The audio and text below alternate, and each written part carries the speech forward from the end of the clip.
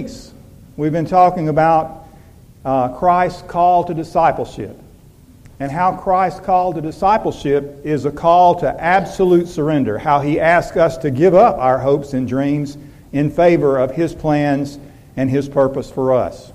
Last week we looked at that illustration that Jesus gave about two kings. One king ready to go to war against another king. The one king has 20,000 and the other one has 10,000. And so the one with 10,000 has to come to a conclusion about what he needs to do. And of course, Jesus said what that king needs to do, the lesser king, he needs to go and ask for terms of peace. And terms of peace are dictated by the greater king to the lesser king. Jesus is the greater king. He dictates the terms of peace to us. He tells us what to do. We began this series by looking at the story of an Old Testament king whose name was Ahab, and how Ahab had to surrender to a king, or he really didn't have to, but he did, and he issued the words of absolute surrender, which we're using as an example. He said, "It is according to your word, O Lord my king, I am yours and all that I have." And while he said those words to a heathen king, they're words that should have been reserved for God alone. And those are the words that should express our absolute surrender to God.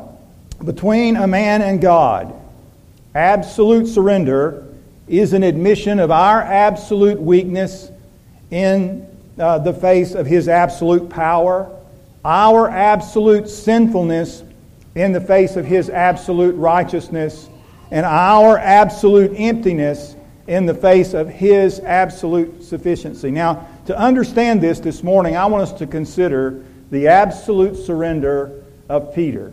Now, Peter, as you know, is one of the disciples in the New Testament, and Peter initially followed Christ, began the journey like most of us begin the journey, like Lorelei began the journey this morning. As you know, Lorelei is going to grow in her own commitment to the Lord, and hopefully you and I are growing in our own commitment to the Lord and in the level of our surrender to Him. Peter had to do that as well, and that's what I'd like to show you from the story of his life in the New Testament. Last week we dropped the plumb line of God's Word along our lives. We saw that true discipleship is meeting the terms of peace, the conditions of surrender required by God, because Jesus said in the last verse of Luke chapter 14, or in that last verse that we considered, Luke 14:33, "No one of you can be my disciple unless he is willing to give up all of his own possessions." Now, if you're honest, many of you would have to say that you have not yet come to such a point of surrender. Whatever commitment that you might have made to the Lord Jesus Christ is as of yet incomplete. It is inferior. So Jesus didn't cast Peter out because of his inferior commitment, and that's what I'm going to show you, that in the beginning his commitment was inferior, but He did bring Peter face to face with that inferior commitment in his own life, allowing him to learn that he needed to make a greater, stronger, deeper commitment to the Lord Jesus Christ. So we want to begin by looking at the beginning of Peter's journey in following Jesus as we consider, number one, Peter's great commitment. Peter's great commitment. We find that in Matthew chapter 4, verses 18 through 20. I'm sure you know that story. As Jesus was on the shore of the Sea of Galilee, Peter and Andrew were on the shore of the Sea of Galilee, casting a net into the sea, for they were fishers. And Jesus said to them, "Follow me, and I will make you fishers of men." And I want you to notice, in that very statement, Jesus said this is going to be a process. There's going to have to be some shaping in your life. You follow me, and I'm going to make you fishers of men. They began the journey of following Jesus. Peter made a great commitment. And straight away, the Bible says, they left their nets and they followed Him. That's in Matthew chapter 4, verses 18 through 20. That was the beginning of Peter's great commitment to Christ. And if you'd ask him, if he had about the nature of his commitment and the level of his surrender, Peter would have said to you at that time, "I have left my career, I've left my nets, my surrender to Christ is absolute." On one occasion, Jesus was speaking with rich young man. You might remember that story in the Scripture. And he desired to follow Jesus. And Jesus, testing the level of his willingness to surrender, Jesus said to that young man, he said, "Go and sell all that you have and come and follow me." And the young man had great possessions. Now, what if Jesus asked you, you're graduates, you are graduating from high school, what if he asked you to do that today as a young graduate? Give me your dreams. Give me your plans. Give me your future. Would you say, "It is according to your word, O Lord, my King, I am yours, and all that I have"? That young man, the Bible says, knowing that Jesus was calling for absolute surrender, could not yield up that level of commitment, and the Bible says he went away sorrowful. In the very next breath, Peter, measuring his own surrender against that young man's, in Matthew chapter 19, verse 27, Peter said of his own commitment, he said, "Lord, we have left everything and followed you." That was a measure of surrender on Peter's part, which, as you see, he considered to be absolute. He left his nets and his career, but there was much more for Peter to surrender, and there's much more for you and I to surrender. So, many of us have come to a moment in time when we heard Christ call to follow Him. Maybe you were 8 years old, maybe you were 18 years old. Jesus spoke to you and said, "Follow me." And you started the journey of following Him. And Jesus began the journey of shaping your life into the fullness of what He expected as a disciple of Christ. And along the way, you yielded some things to Him. You gave Him some things. You gave up some things. And some things you held on to. You made a measure of surrender. You made a measure of commitment. But as of yet, as of this day, it is an incomplete, inferior commitment to Christ. You have not said, "It is according to your word, my Lord, O King, I am yours, and all that I have." And yet that is exactly what Jesus expects. So, not only did Peter have a moment in life where he made a great commitment, Peter had a great confession. And that's the second thing that we want to consider. Many people in Peter's day were confused about Jesus. They didn't know who He was or why He had come. Some people were saying one thing, some people were saying another. But Peter said, and here's his great confession, Matthew chapter 16, verse 16. You probably know it if you know anything about the New Testament. Peter said, "Thou art the Christ, the Son of the living God." That is what Peter believed about Jesus. He understood who Jesus was. He knew He was sent from God. He knew that Jesus should be Lord of his life and Lord of all of his life. Peter could admit that with his lips. But Jesus was still not fully Lord in Peter's heart. Now I want to ask you a question. Isn't it so with some of you that you could say, "Yes, I believe that Jesus is the Son of God. I believe that Jesus died on the cross for the sins of the world. I believe that Jesus rose from the dead on the third day. I believe that Jesus is King of kings and Lord of lords, and that He should be Lord of all in my life. But I have to admit that He is not Lord of all in my life." So we're just making a sweeping look at Peter's life, the great commitment, the moment he followed Jesus, the great confession when he distinguished Jesus from all the other religious teachers and leaders who were on the face of the earth at that time. Peter said of Jesus, "You are the Christ, the Son of the living God. I know that. You should be Lord of all in my life. I know that." And then we look at Peter's great confidence. Peter was very sure of himself, very sure of his commitment to Christ. Maybe you're sure of your own commitment to Christ, even as you sit here today. If I ask you about your salvation and you tell me, "Well, I got baptized when I was 8 years old, just like Lorelei. I made a decision to follow Jesus just like she did," or some other point in my life, and I think I'm pretty safe. I think I'm okay because I've got a great commitment to the Lord Jesus Christ. I've made a great confession, and I have great confidence in the level of my own commitment and the level of my own surrender. Well, let's consider Peter's confidence.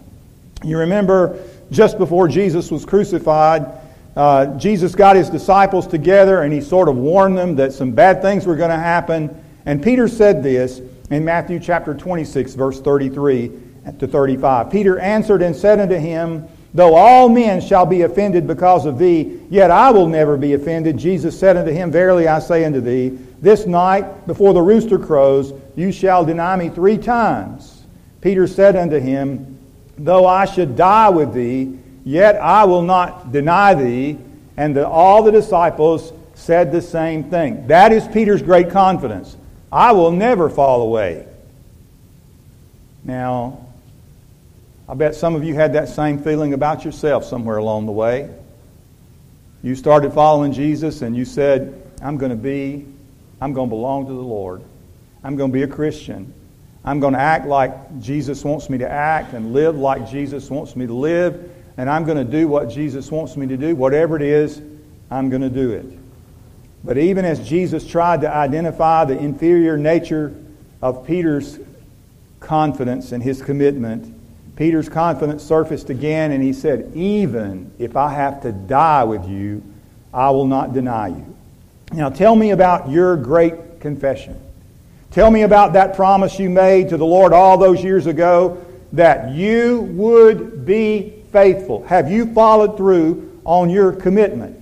What about you graduates? Some of you said that to Jesus at an early age, but since you have said, like some of the rest of us, no, you said no to some of the claims of Christ upon your life. Now, I've brought you thus far through Peter's life to show you how God often allows us, and this is what I want you to understand, He allows us to discover the inferior nature of our own commitment and the incompleteness of our own surrender. And here is how that awareness came to Peter as we consider next Peter's great calamity. And we've already talked about this several Sundays ago. That moment that Peter stood in the courtyard after Jesus had been arrested, and he began to curse and swear and say, I do not know the man. And immediately a rooster crowed, and Peter remembered the word which Jesus had said, Before a rooster crows, you will deny me 3 times. And Peter went out and wept bitterly. Luke tells us that at that moment Jesus turned and looked at Peter, and in that moment all of Peter's confidence came crashing down. In that moment, Peter's commitment had been weighed in the balances and found wanting.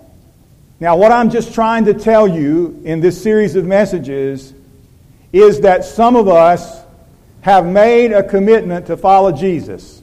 Somewhere early in our life we said, Lord, I will follow you.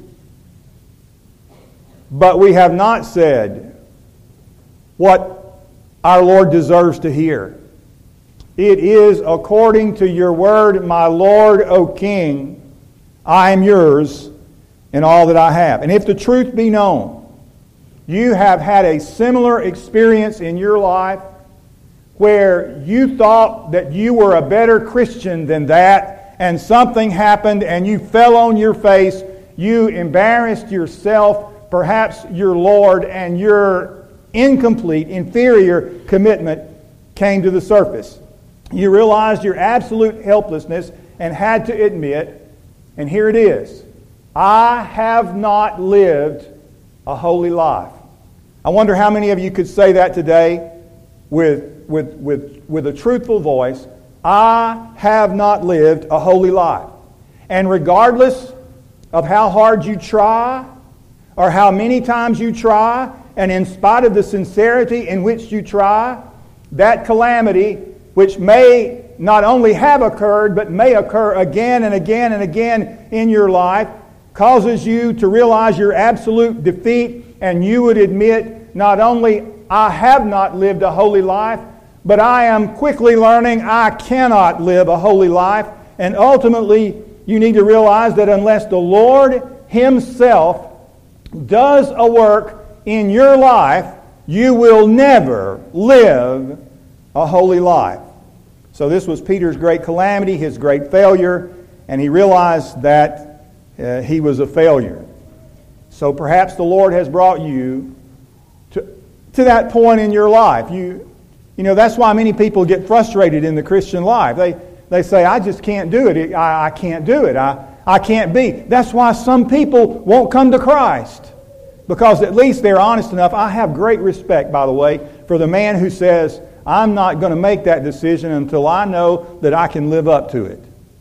I have great respect for a man like that, who will be honest enough to say, I've seen other men make a decision to follow Christ, and I've seen them fall flat on their face, and I don't want to do that. If I'm going to do it, at least I want to be real, and I want to follow through, and I want to be the man I ought to be. The problem with those men is they haven't yet realized, and they can't understand that they can't do it.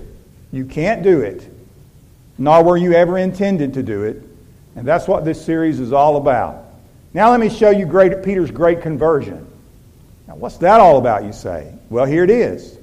Jesus told Peter when he was warning him about this calamity that was coming in his life. He's warning him, there's a moment in your life when you're going to fall flat on your face. You're going to hit the ground hard. And you're going to be crushed by your own failure. Jesus said in Luke chapter 22, verses 31 and 32, He said, Simon, Simon, that was Peter's other name, you remember, Simon Peter. Simon, Simon, behold, Satan hath desired to have you, that he may sift you as wheat. But I have prayed for you, that your faith fail not. And when thou art converted, strengthen the brethren. That's an interesting statement, is it not? That does not mean, by the way, that Peter was not saved. However, it does mean that there was a significant work yet to take place in Peter's life that had not taken place. And so that significant work, we can't look at it in detail. That great conversion, that great transformation took place in Peter's life and in James' life and in the rest of John's life, the rest of the disciples' life. It took place on the day of Pentecost with the coming of the Holy Spirit. And if you look in the book of Acts, you'll find from that day on, Peter was never the same. A change came over his life that he could have never made by the strength of his own commitment. You remember what Samuel told Saul in the Old Testament. King Saul, who was going to be the first king of Israel. As Samuel talked to King Saul, who was a very shy individual, he might have wondered how he would ever be what God wanted him to be. And Samuel said, the Spirit of the Lord will come upon you mightily, and you will be changed into another man. The radical transformation of a man or a woman's life comes about only as a work of God's Holy Spirit in a life absolutely surrendered to Him. Now, on the day of Pentecost, the work that happened in the disciples' life was not a work of their own commitment. They didn't say on that day, we're going to be better men. They'd already tried that and failed. What happened on that day was a work of the Spirit within them as they yielded themselves to the Lord in absolute surrender. Now, here's the question. Did Peter have the Spirit before the day of Pentecost? Oh, yes. Peter possessed the Spirit before the day of Pentecost. But the Spirit did not possess Peter. And after that moment, Peter could say with the rest of the disciples, it is according to your word, my Lord, O King, I am yours and all that I have. Now, if frustration and failure have been your teacher in the Christian life, and sometimes frustration and failure are our teachers, it may be that the Lord is trying to show you your need of absolute surrender. Let me define absolute surrender for you. First, absolute surrender is a sense of your own helplessness, where you come to express the truth. I cannot live a holy life. Second, it is an admission of defeat. I have not lived a holy life. I think those two admissions in the life of the church is the greatest thing that we could do as people, to be honest with one another and honest before God. I have not lived a holy life. I cannot live a holy life. And finally, absolute surrender is resignation to the will of another. If I ever live a holy life, It will be in and through the power of another's will and working, and not that of myself. What I need must come from outside of myself, from one more able than me, and to know His strength, I must give myself to Him in absolute surrender. An old author of long ago, whose name was Andrew Murray, said, the condition for obtaining God's full blessing is absolute surrender to Him. If you've ever read My Utmost for His Highest, Oswald Chambers uses the term abandon. He uses it over and over. And sometimes you read it and what's he talking about by abandon? Being abandoned to God. He's talking about saying, it is according to your word, my Lord, O King. I am yours and all that I have. Is there anybody here who could say that this morning? Any of us who could say that? God, everything I have is yours. I'm yours totally and completely. I'm yours to send me to Africa to be a missionary, or to India, or to China. I'm yours to do with as you will. My life is yours at your disposal. It is according to your word. Let me give you one final illustration and I'll close. I have time to give it, and I've got time to give it. In the 1990s, a man named Herman Brandt came to America in search of wealth. He had served as a safari guide in Africa. He lived in South Africa. He was a Crocodile Dundee type character whose exploits and accent earned him a hearing with the hunting crowd. In 1996, he moved to the town where I was pastor. And his reputation quickly spread through the community, especially in the drinking establishments, where he'd go and talk about big game hunts and people would come and listen to him. Herman had grown up in South Africa. His parents had been Lutheran missionaries. But he had absolutely no interest in the things of God. As a matter of fact, he'd been running from God for most of his life. But God, as God often does, God interrupted his escape and captured his heart. I had the great privilege of baptizing Herman and watching him grow in his passion and pursuit of God. I'll never forget the early days of his commitment. I have never seen a man to this day with the depth of passion for God that he had in the early days after his conversion. He came to America to get rich, but instead he found God. As a matter of fact, the way he was going to get rich was through Amway. Some of you know about Amway. Maybe you're in Amway. And Amway handed out those leather-bound books, that had pictures of cars and diamond rings and houses and things that you could accomplish if you were a good salesman. And so before he met the Lord, Amway was going to be his path to prosperity. And so one day when Herman was having his devotions, and he had his devotions every day, his time with the Lord, he was one I could truly say at that point who could say, it is according to your word, my Lord, O King, I am yours and all that I have. But on that day, he got distracted away from his devotion. And he went and picked up his leather-bound Amway book. And he began to thumb through it. And he began to look at all those things that's the way the devil distracts you, drawing you away from what's important. And he said, after I finished, I went back to my devotions. And he said, the Lord was gone. He said, that sense of the Lord's presence that I had had before was gone. He took that leather-bound Amway book and he threw it in the fireplace.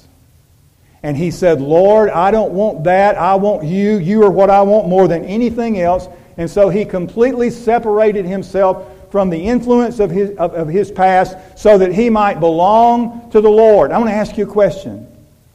What is it in your life that you need to toss in the fire before the fire of God will burn in you? The day must come in the life of every true believer when you say, it is according to your word, my Lord, O King. I am yours and all that I have. Let's pray together. Lord, there are a variety of people sitting here today, all of us at different levels in our own commitments. Some of us have been more committed in the past than we are today. Some of us made great promises like Peter, and great calamity has come into our life. We've yielded to some temptation or some influence that's drawn us away from you, and now we're less than what we were. And yet, God, your claim is still hanging over our heads. The call of Christ to absolute surrender is still in play, and we must answer it. We must. We have no choice. You are the greater King. And Lord, today you speak to each individual heart. And then, Lord, I know that today there's some people who sincerely would like to follow you as Savior if they could pull it off and live the life, and they know they can't. And they're right, Lord, they can't. You're going to have to do a work in them. It's not a work that they can do. It's only a work that you can do as they bow at your feet and say, Lord, here I am. Please change me. Please take my life and use me. And then, Lord, at this invitation time, I pray that you would be honored by our decisions. In Jesus' name, amen. Would you stand as we sing? Oh, thank you.